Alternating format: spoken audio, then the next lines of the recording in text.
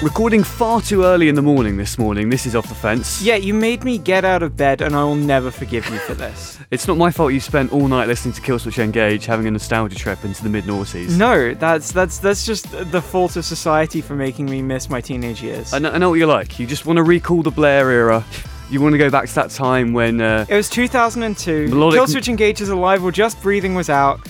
We were, beginning to invade the Middle East, but it seemed like it was going well. It was a better time. This is Off the Fence with me, James Fox. Alex Maskill's here too. What's up, everyone? And we're going to be talking about politics. Brexit is always going to come up, as it always does. We can't not touch on it, guys. Yeah. Thanks for listening anyway if you have joined us for the first time. We're on soundcloud.com/offthefence. We're also on Twitter, @offthefencetalk on there. You can find us on Twitter as well, our own personal ramblings. And we're on iTunes as well. So if you want to subscribe, follow all those places, you can hear from us and more, get notifications, whatever. We're going to be talking about some interesting polling today, the political situation with the electoral politics of the UK as things stand. There could be a general election soon. We've got European elections coming up. We've got local elections coming up May 2nd. And we'll also be talking about Julian Assange later, won't we? We will be. Quickly, some stories to begin with. In The Guardian earlier this week about far-right terror attacks and how they're portrayed in the media. The Guardian explained violent Islamist extremists are 3 times more likely than far-right attackers to be described as terrorists in the media, according to an overview of more than 200,000 news articles and broadcast transcripts. Something that's not quite surprising, I think, to anyone who's got a keen ear to how these things are portrayed in the media. Complaints like that about how those attacks are handled compared to jihadist terrorist attacks has been something that has been a criticism for a number of years. Yeah, particularly in America, where this is really the only kind of, asymmetrical warfare that they've had any kind of experience with. The famous Family Guy sketch with the colour palette next to the terrorist or whatever, and what you should describe them as. Anyway, The Guardian continued, the research found Islamist attacks were linked to terrorism in 78% of news reports about the incidents, whereas those from the far right who carried out violent attacks were only identified as terrorists 24% of the time. So you're going from 3/4 down to 1/4 there. You can't argue that's not significant. Yeah, and this has obviously been a pattern for the entire quote-unquote war on terror, that far-right terror, particularly in the US, makes up the vast majority of terror activity, but it just isn't colloquially referred to as such because, and here's kind of the real point here, a bunch of the audience of a lot of these, media outlets probably share grievances with the terrorists because they tend to be right-wing terrorists, and so right-wingers in America tend to at least go well, there's some merit to it. And they don't want to, those people tend to be the most supportive of people in power. So, the people in power who kind of hold influence over these media organs don't want to piss off their, best supporters too much. Some people might hear this news and go, well, yeah, of course. Yeah, we've known that for years. It's obvious, isn't it? Obviously. Why would you report something so obvious? Well, it's important because, charges like this that might be levelled against the media, or charges against this levelled against anyone, but particularly stuff like this about media coverage or media bias, things like that, are important to highlight with quantitative data and studies, because until you use that, literally no one gives a shit. Yeah, otherwise it's just lefties whining again. Yeah.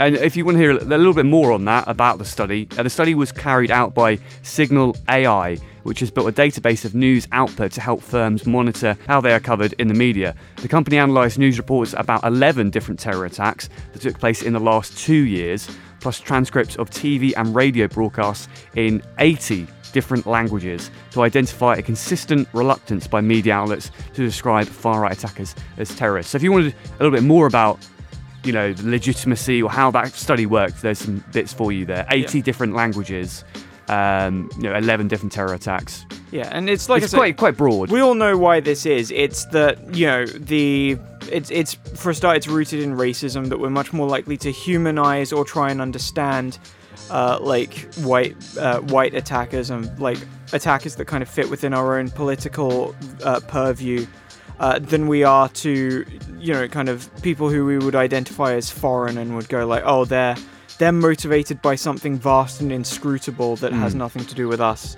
And it's any number of other things, but it's it kind of shows the systemic racism and the sort of systemic inability to seriously handle these issues that you see from like the mass media. Moving on, obviously Brexit is always at the forefront of political discussion at the moment. Since we were last here, it's been pushed back to Halloween, very spooky. Yeah, and a lot of people are asking, oh, that's the latest I've heard, October 31st has been pushed back to then, but I've been saying to people as they mention that, you know, I mean, yeah, of course it's been delayed, the whole thing's been delayed constantly. Theresa May's premiership is all about delay, one a big exercise in it, but there's far more pressing things before that October 31st deadline to do with Brexit. Really, in my mind, the European elections coming up on the Thursday, 23rd of May. That is another big point. We've got the local elections coming up on May the 2nd. These events are far more, important right now than Brexit just being delayed all the way back to October. Absolutely. You know, far more is going to happen in this next 6 months. It's going to impact it again. So don't just think, oh, well, it's October now, we're going to be leaving. European elections Thursday, 23rd of May.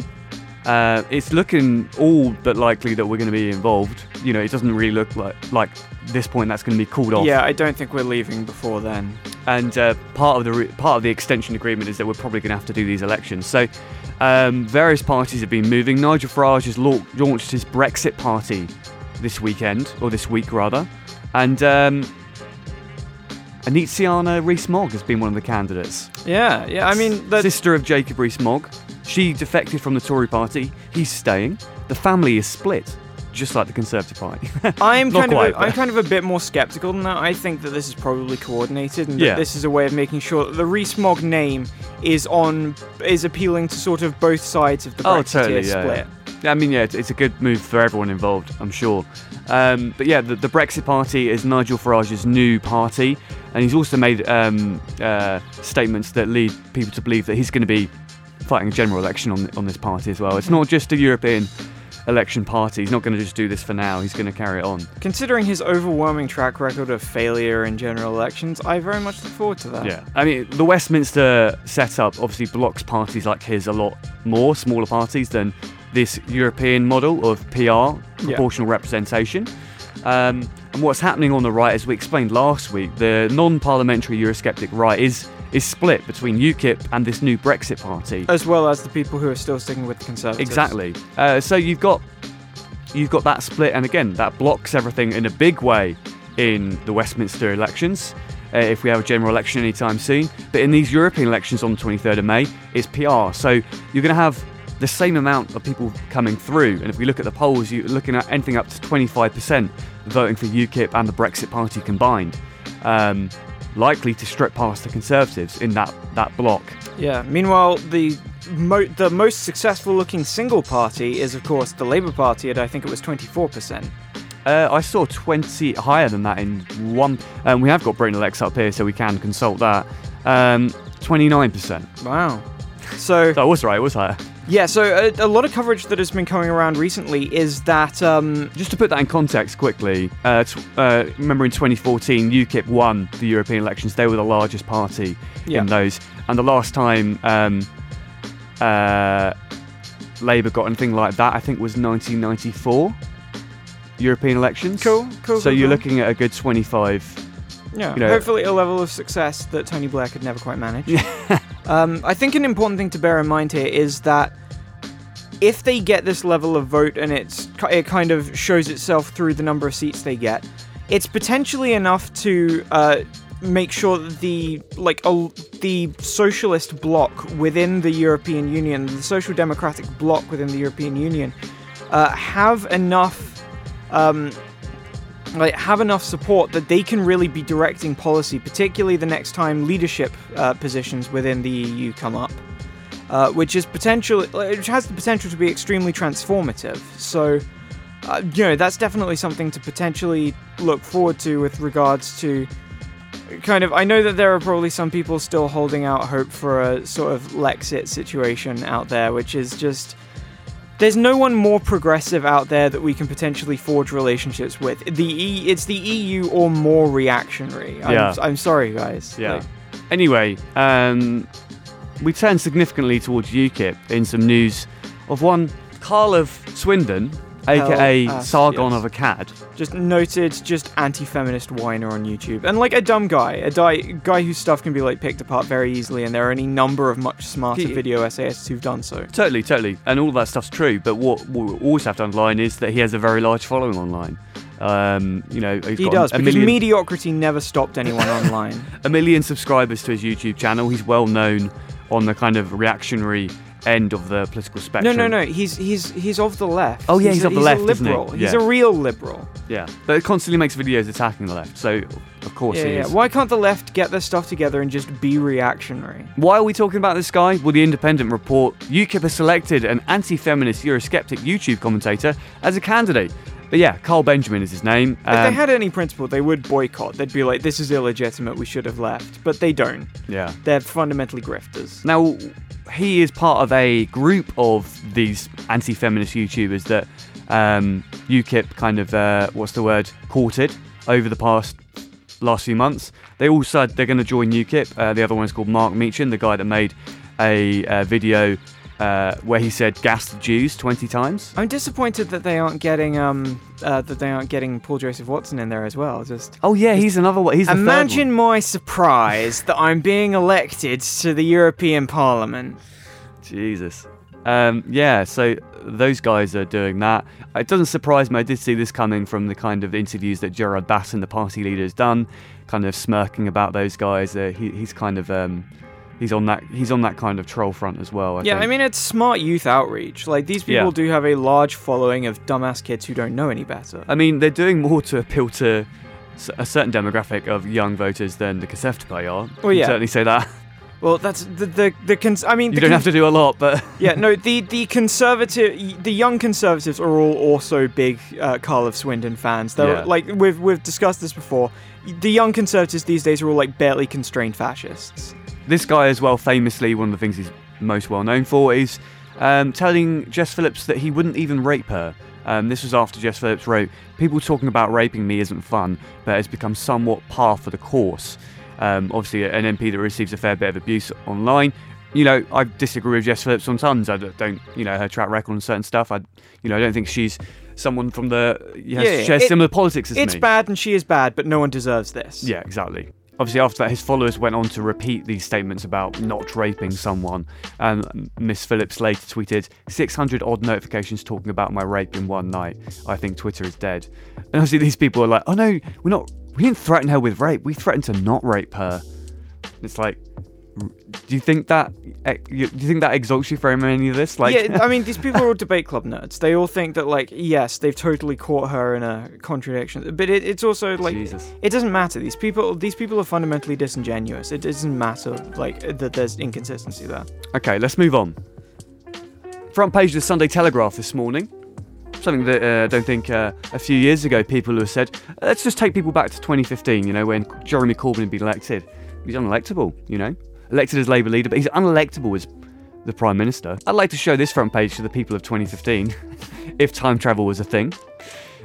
Sunday Telegraph front page explains, Jeremy Corbyn is on course to sweep into number 10 after Theresa May failed to deliver on her promise to take the UK out of the EU by March 29th. A major polling analysis reveals. I mean, there's a lot there that would blow people's minds from back in 2015. Yeah.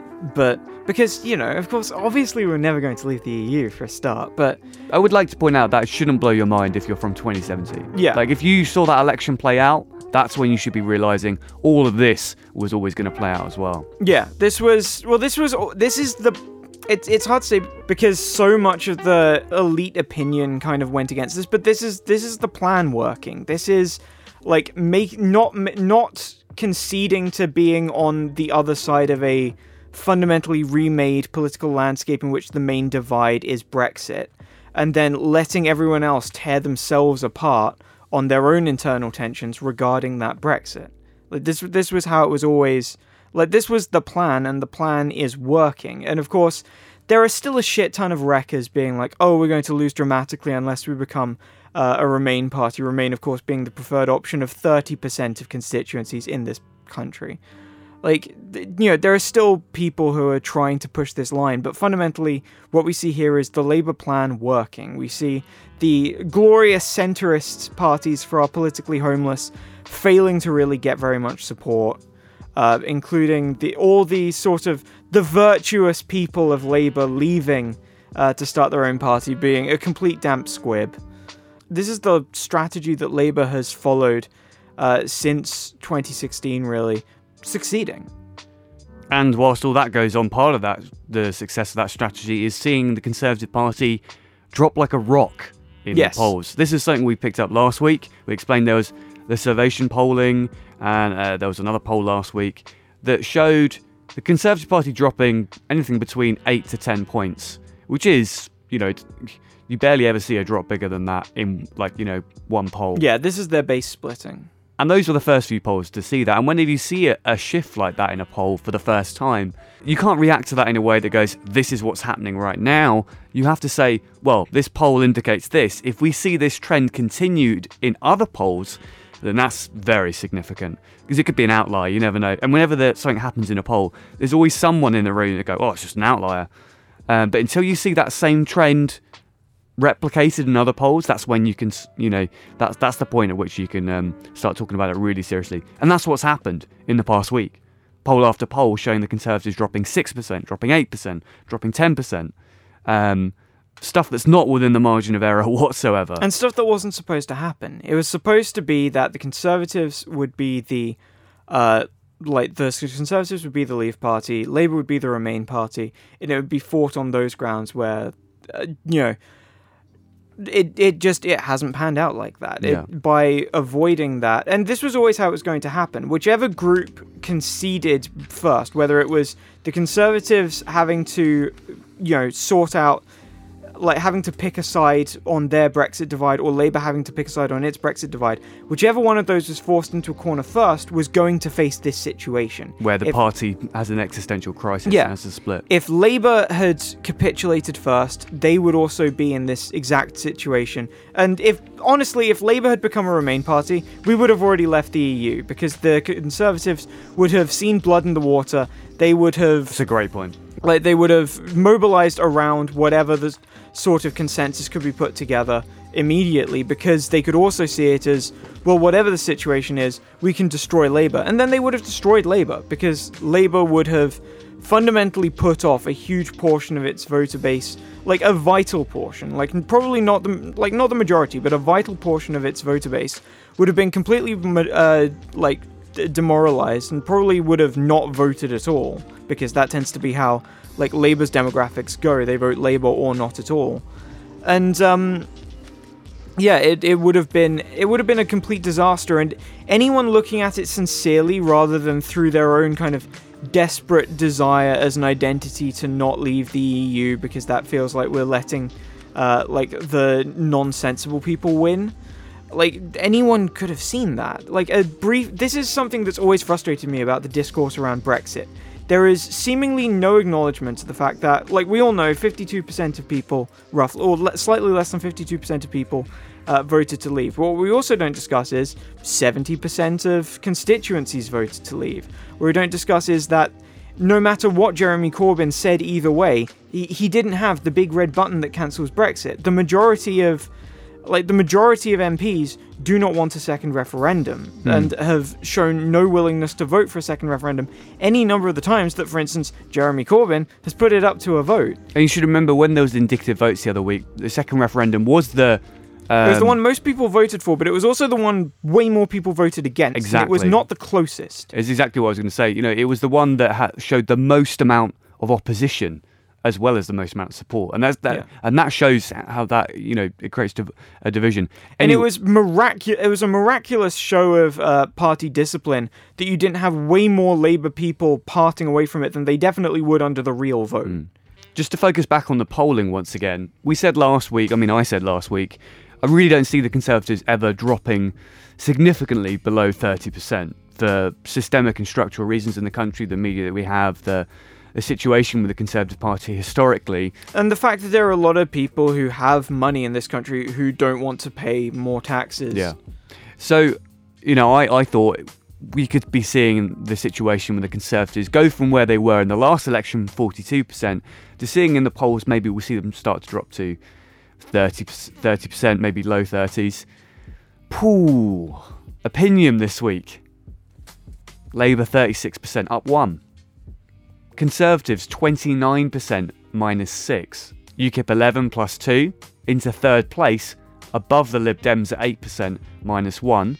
I'm not sure about that. I think that UKIP are going to get bitten into more by the Brexit Party, and I think that's going to True, but I'm not sure if this opinion research poll included the Brexit Party. I can't imagine it did. Or Change UK. So that comes into play there. It's worth pointing out, as we on the last episode. I also Change UK are done. They're in the media a lot, but no one gives a fuck anymore. They had that first hit where they're a bunch of people had left, and then people just forgot that a bunch of people left, in the same way that everyone immediately forgot who John Woodcock was. Yeah, I mean we do need to point a few things out about Change UK and these other smaller parties. Is that some polling companies are prompting them in their initial "Do you want to vote for these people?" I think apparently on Survation. There's the main parties and then the option for another party. And then when you go to another party, it gives you the Brexit, Change UK and the others. So whether those parties are prompted initially can reflect whether people stump for them or not in that initial voting intention. But we'll see how that plays out. Do you think that there are people who open that option, look at them and go, Christ, I'll go fucking Labour? Yeah. Certainly there's the reality that Change UK probably aren't going to stand in every single constituency in the country. No. So when we're doing a national voting intention, it is always going to be suppressed by a significant degree. No. Wherever there is a Waitrose, Change UK will stand. Jesus. So there's that from opinion. And I should point out as well, I saw a couple of people mention this, Labour 36, Conservatives 29, UKIP 11, Lib Dem 8, Green 4. Those are the exact same numbers as the 2015 general election, with the top two parties swapped position. Yeah. Which I think is quite striking to look at, really. When you think that where the Labour Party were in that place, it literally feels like the Conservative Party are facing the existential crisis that apparently the Labour Party were in 2015. Because we couldn't have a left-wing leader, could we, of the party? I mean, they did have an existential crisis because they couldn't continue being a centrist party because it wasn't working. No one wanted to go... But don't you remember, Ed Miliband lost because he was too left-wing? I've got to admit that is the funniest line I think of the decade in British politics. He was too left-wing relative to David Miliband, the one who they actually liked, except for anyone who actually had to have personal contact with him. But he is the left-wing brother of the two, and both are big disappointments compared to Big Daddy Ralph, of course. But real quick, another one on the polling front. YouGov came out with another one of their polls in the weekend just gone. They are the polling company that poll the most frequently, so they have the most data pumping out, so you see their stuff more. They have had Labour being hit by this, the new anti-Brexit party, Change UK, and the Lib Dems. They've seen that the Remain exit in the Labour Party, they've measured it larger than the other polling companies have. So they've kind of broken ranks a little bit in their methodology. Sure, and that's resulted in Conservatives coming significantly higher in their stuff than a lot of other polling companies. And here we have a poll from them this past weekend. Labour on 32%, up 1. The Conservatives dropping even more by minus 4 to 28 points. 28! I don't remember ever seeing a poll in the past few years. I think the last time they were on something that low was something like 2013 or 2014. And it's worth mentioning again, this is all before a general election has been called and campaigns have started. Campaigns, of course, being the thing that the sort of left Labour Party has shown itself to be most adept at, according to the sample size of 1 that we have so far. Yeah. If they can replicate even some small fraction of the massive rise that they managed in 2017, these margins are just going to increase. Yeah. And people ask, is Corbyn's brand tarnished now? I really don't think it is. Clearly not. He's still leader. Sorry, guys. Yeah, his popularity ratings, they're significantly low compared to people like Theresa May's are going down as well. There's other people who might have less name recognition that might have slightly higher popularity ratings, but because people don't know them. So until we know them, and the only person out there who's not the leader of a party who has the same level of name recognition that Theresa May and Jeremy Corbyn has is Boris Johnson. He's way more unpopular than the other two. But anyway, All those popularity ratings may be low for Corbyn, as I was saying, but if you look at the graphs and you look at the trends, they're the same place they were before the 2017 election. Also, good. Your support for a party shouldn't be built into its leader. It should be built into its policies and into the sort of internal forces that within the party that seem to favour your values being communicated into the halls of power. It is tricky with... These shouldn't be cults of personality. It is tricky with the popularity stuff because every polling company has a different question around it. Who do you want to be PM? Who do you think would do the best job? Who do you think would be a good PM? Who's doing better at their job as party leader? And the problem with questions like that is they're all entirely subjective on your understanding of the word good. Yeah. What is a good job for Jeremy Corbyn to do? If you're someone who is incredibly hostile to the political project of someone like Jeremy Corbyn, then your understanding of what a good job he would be doing is something completely different to someone who's incredibly supportive of that political project. Yeah, if the only way that Jeremy Corbyn could be doing a good job is if he volunteered to be decapitated by Jess Phillips. It's the same. Yeah. It's the same frustration I have with the question and the polling around are the government doing a good job of the Brexit negotiations? And it goes up to 80% no. It's of that 80% saying no, they don't all agree on why. It's not the what, it's the why. Because people like Alistair Campbell, and Mark Francois will both agree that they're not doing a good job, but for completely different and ideologically diametrically opposed reasons. Also, can I just say, I hate that we have to fucking know who Mark Francois is now. Yeah. I mean, he on Mark Francois, this week he's been saying we should be having another vote of no confidence in Theresa May because the last time we had the vote, we didn't have all the right information and we were under a pretense that she was going to deliver Brexit. And now that she's not and we know different stuff, we should be able to vote again. Yeah, anything else we could justify under those grounds there, Mark? Interesting, yeah. But yeah, there's also from the Sunday Telegraph on that very question of having another leadership change of the Conservative Party. Two surviving former 1922 chairmen, Michael Spicer and Archie Hamilton, say Conservative MPs can change the party's leadership rules and force out Theresa May in the next few months. Now, when we actually look at these quotes, they basically asked these two guys, who are the last chairmen of the 1922 committee, which is basically the committee that decide how leadership elections happen and work and everything like that. They drew up the current rules and they basically said, well, Conservative MPs are responsible for their party. If they wish to change these rules, there is nothing standing in their way. So Graham Brady, who's the current chairman, he says, it is my understanding that the rules could in future be changed by the agreement of the executive.